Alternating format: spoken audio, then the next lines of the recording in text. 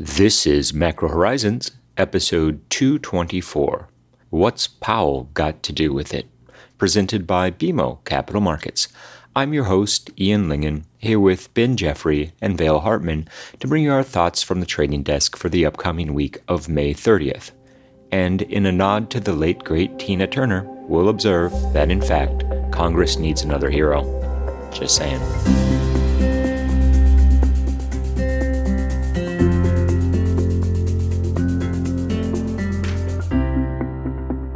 Each week, we offer an updated view on the U.S. rates market and a bad joke or two. But more importantly, the show is centered on responding directly to questions submitted by listeners and clients. We also end each show with our musings on the week ahead. Please feel free to reach out on Bloomberg or email me at ian.lyngen@bmo.com with questions for future episodes. We value your input and hope to keep the show as interactive as possible. So that being said, let's get started.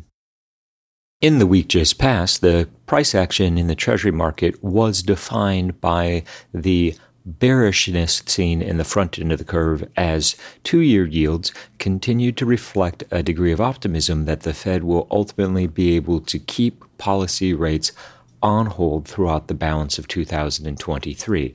Now, the on-again, off-again headlines related to the debt ceiling added to the overall volatility, although there is an argument to be made that some of the push towards higher rates was a carry-through from what's been going on in the bill market. In the bill market, yields have spiked to reflect the possibility that the Treasury Department misses a payment or delays a payment in early June in the event that Congress and the administration are unable to cobble together some type of deal that suspends or raises the debt ceiling. Now, the extent of the deal and its composition remains to be seen, although we're reasonably confident that at the end of the day, Congress won't allow the U.S. to default on its obligations. The other aspect of this dynamic in which we have a fair amount of confidence is that it's in the incentive of all negotiating parties to wait until the 11th hour to fully announce a deal and then quickly rush it through the voting process. The holiday weekend has certainly complicated the precise timing of a deal, but nonetheless, at the end of the day, we do anticipate that there will be some type of resolution. The week just past also showed notably strong demand for Treasury auctions. The $42 billion two-year stopped through 1.4 basis points. The $43 billion five-year stopped through 1.5 basis points. And even the $35 billion seven-year stopped through a more modest 0.8 of a basis point. This ongoing demand for U.S. Treasuries is constructive for the asset class as a whole, and also indicates a willingness on the part of investors to take advantage of higher rates as 10-year yields manage to push above 3.75. There's an argument to be made for 4% 10-year yields, although we don't think that comes to fruition. In fact, buying interest between 3.75 and 3.85 has been notably strong, and we anticipate that that will continue to define the next several weeks of trading in U.S. Treasuries. That being said, there certainly appears to be an increasing probability that the Fed is in fact able to keep terminal in place through 2023 and well into 2024. Now, it goes without saying that the Fed's commitment to terminal is going to be a function of how the economic data evolves and whether or not inflation ultimately conforms with the Fed's longer-term objectives. Within the set of risks for the next several quarters is the possibility that the magnitude and the pace of rate hikes that the Fed has executed during this cycle have yet to be fully reflected in the economic data. If nothing else, the employment landscape has given the Fed a longer runway to attempt to orchestrate a soft landing, but we're reminded that both soft landings and hard landings appear the same in the beginning of the process. To say it's been a bearish several weeks in the U.S. rates market would likely be an understatement. Over the past week, we've seen two-year yields deviate drastically from the long-held magnetism of 4% as they reach 450 and beyond, and the odds of a hike in June have now reached a coin flip. I think it's fair to say that at 50-50 odds of the Fed moving in June, it really does come down to two primary factors. The first being whether or not Congress is able to cobble together some type of a deal that avoids a default, and the second being the performance of the economic data. And the week ahead will provide insight on both of those topics. First, the assumption is that by June 1, there will be a deal, at least a can-kicking one, that takes a default off the table. And then we have non-farm payrolls for the month of May with expectations for a moderate level of growth at roughly 175,000 jobs. What will be more interesting is to see the evolution of the overall unemployment rate and how the labor force participation levels have continued to evolve. One of the questions that we have received a number of times recently is whether or not we believe there have been any true structural changes in the way in which the labor force participates in the jobs market. To some extent, almost by definition, the answer is going to be yes to that question, particularly in light of the shift toward a hybrid work-from-home model and what that might mean for commercial real estate, for example, and more practically, the mobility of employees between firms. Previously, when we talk about mobility, it had a geography component. But in a fully remote environment, which some industries are and will most likely continue to be, mobility ceases to be a question of whether or not one is willing to physically relocate. And one has to concede that as at least part of what has contributed to the ongoing strength in the labor market, despite the dizzying array of headlines about high-profile tech sector layoffs. And as we think about what the labor market means for the Fed, the likelihood of a June hike, maybe a July hike, or even something beyond, obviously this rationale has been a large driver of 2's 10s back down to negative 77 basis points to conclude this past week. What's important to consider is that monetary policy is in a far different place than it was at the beginning of 2022. Outright policy rates are now well into restrictive territory. The balance sheet rundown is continuing apace, if temporarily masked by the lower TGA over the past few months. And all of this means that there's still a great deal of lagged influence that has yet to make its way into the real data. Ian, all the factors you highlight means there's little question that the job market remains in a very strong place. However, as we think about the path forward for the Fed from here, remember, the Fed's goal is not to crush the jobs market. The Fed's goal in their hawkishness is to continue to moderate inflation. And so in thinking about the reaction function around a still strong or weakening jobs market, this means that a robust hiring landscape need not necessarily correlate with a renewal of higher terminal assumptions. What I think it does do is push any potential rate cuts even further into 2024, simply given the fact that we've heard from the Fed that they would prefer to retain optionality and a degree of data dependence from the current monetary policy stance. That's a different story from inflation, where I think a reacceleration of consumer price growth would reintroduce the risk of more rate hikes.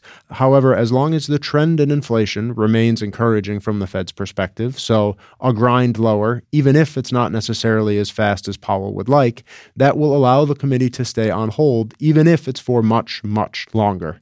And Ben, I think you make an interesting point about the potential for inflation to continue to moderate, but prove somewhat stickier than the market was anticipating. That, to a large extent, seems to be priced in at the moment.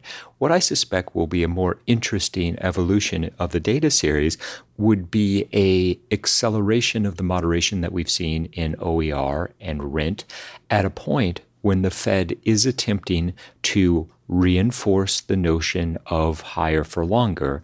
This really begs the question of how does the Fed deal with this? When we look at break-evens, they're continuing to drift lower, consistent with the risks across the commodities complex and obviously with what we've seen on the headline CPI front.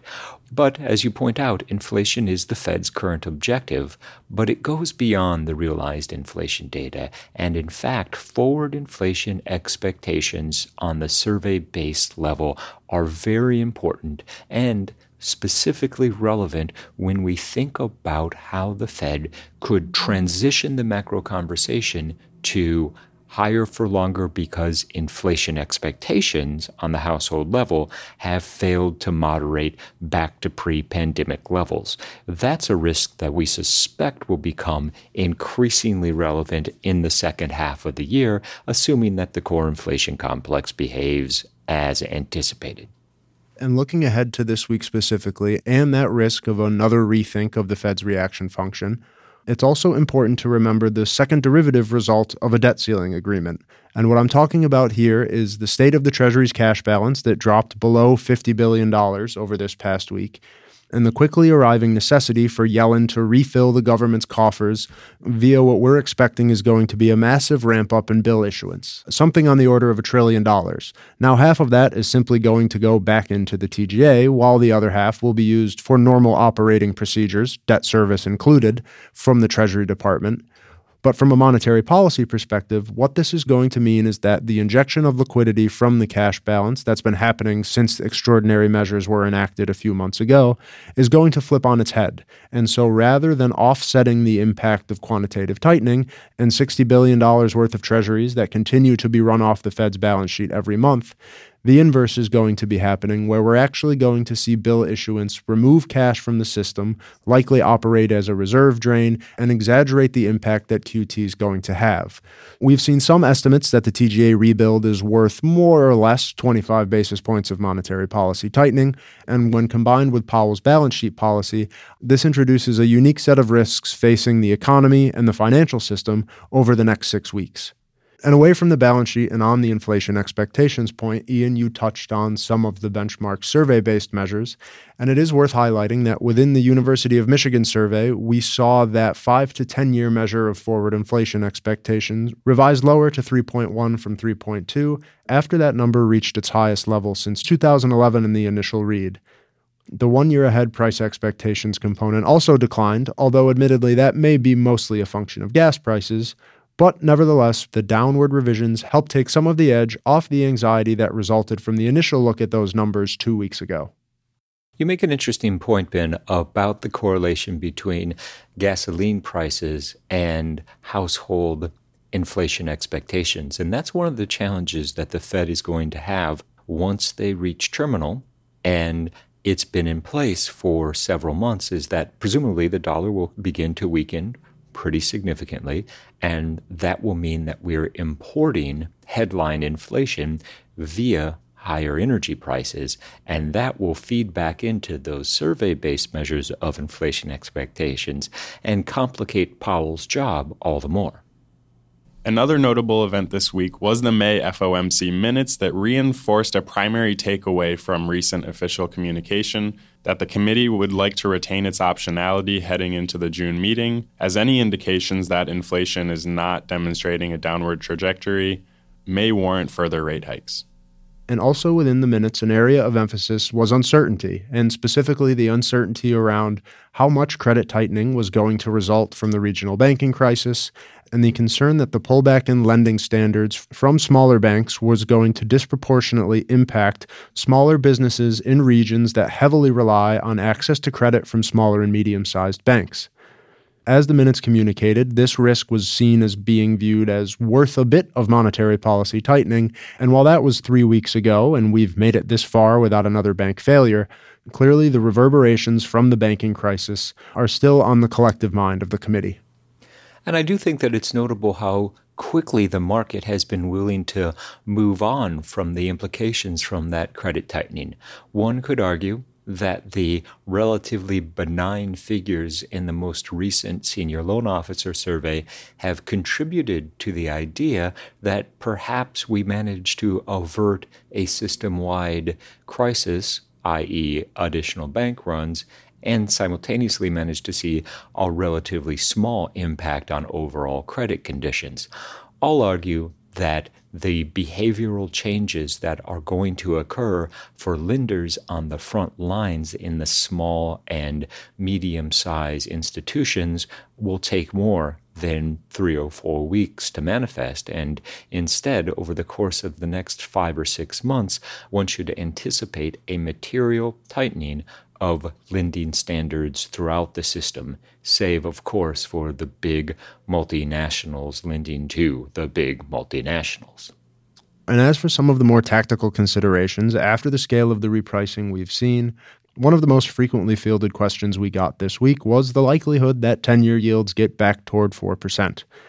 I'll highlight an important technical level before a 4 handle, and that's 390 in 10-year yields. That's an opening gap that was formed in the early days of the regional banking crisis, and based on the evidence we've been having with clients and some of the flows we've been hearing of as well, it's become clear the lack of a true fundamental driver behind this latest sell-off is enticing a fair amount of demand from the sidelines to take advantage of the cheapening that we've seen.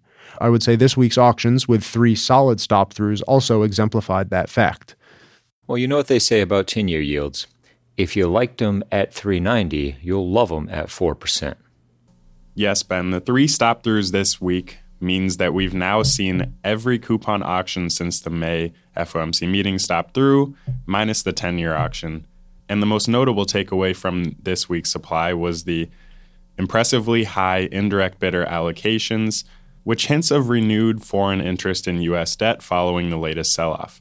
Moving forward, we'll be looking to the June 7th release of the investor class data to see if it really was overseas demand that supported these strong results.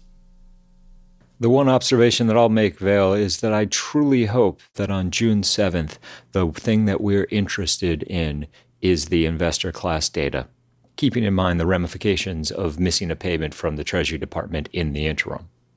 Deal or no deal? Or a no-deal deal. Deal? Done. In the holiday-shortened trading week ahead, the U.S. rates market will have a variety of fundamental inputs, including, but not limited to, the May non-farm payroll survey print, which is expected to show an increase of 178,000 jobs and a modest uptick in the unemployment rate to 3.5%. More importantly, will be whether or not Congress is able to solidify a debt deal before the June 1st ex-date. Now, there remains a reasonable amount of uncertainty as it pertains to the exact moment in which the government will cease to be able to pay its obligations, but as Thursday quickly approaches, we anticipate that the headlines from Washington will continue to drive the macro narrative. That being said, once there is some type of debt ceiling relief, market participants are widely anticipating that there will be a surge in Treasury issuance, primarily in the bill market. Estimates are as high as $1.1 trillion in bills that will need to be issued over the course of the next 3 months, in part to return the Treasury's general account balance back to levels that it's more comfortable with. Our concern in this regard is that the Treasury Department has, for all intents and purposes, been conducting a stealth QE program at the same time that Powell has been attempting to run down the balance sheet and create QE. Come the middle of this summer, we'll have QT from both the Treasury Department and the Fed, which will make risk assets particularly vulnerable at a point when, from a seasonal perspective, stocks tend to underperform. In addition to the obvious risk coming out of Washington, D.C., we will also see a variety of Fed speakers midweek. Now, expectations for a June rate hike remain mixed, with a reasonable probability, although less than 50-50, being priced in for the Fed to actually execute another quarter point, bringing the upper band of policy rates to 5.5%. Now, we see the path of least resistance at the moment being no rate hike, keeping 5.25 as terminal for the cycle, but we're certainly sympathetic to the Fed's attempt to add a sense of symmetry around terminal, because the last thing that the Fed wants is to be forced to cut by the end of the year simply because they failed to communicate how committed they are to keeping terminal in place for an atypically long period of time. For context, on average, once the Fed reaches the end of the cycle, Policy rates are unchanged for about 7 months. That, at least theoretically, puts the December meeting in play, but from a practical perspective, we don't anticipate that the Fed will be willing to cut rates anytime before the March 2024 meeting. We've reached the point in this week's episode where we'd like to offer our sincere thanks and condolences to anyone who has managed to make it this far. And as the tornado of headlines from Washington, D.C. continues to drive the macro narrative, the expression, "not in Kansas anymore," becomes particularly apropos, as does the notion that the road to seeking opportunities is paved with positive carry.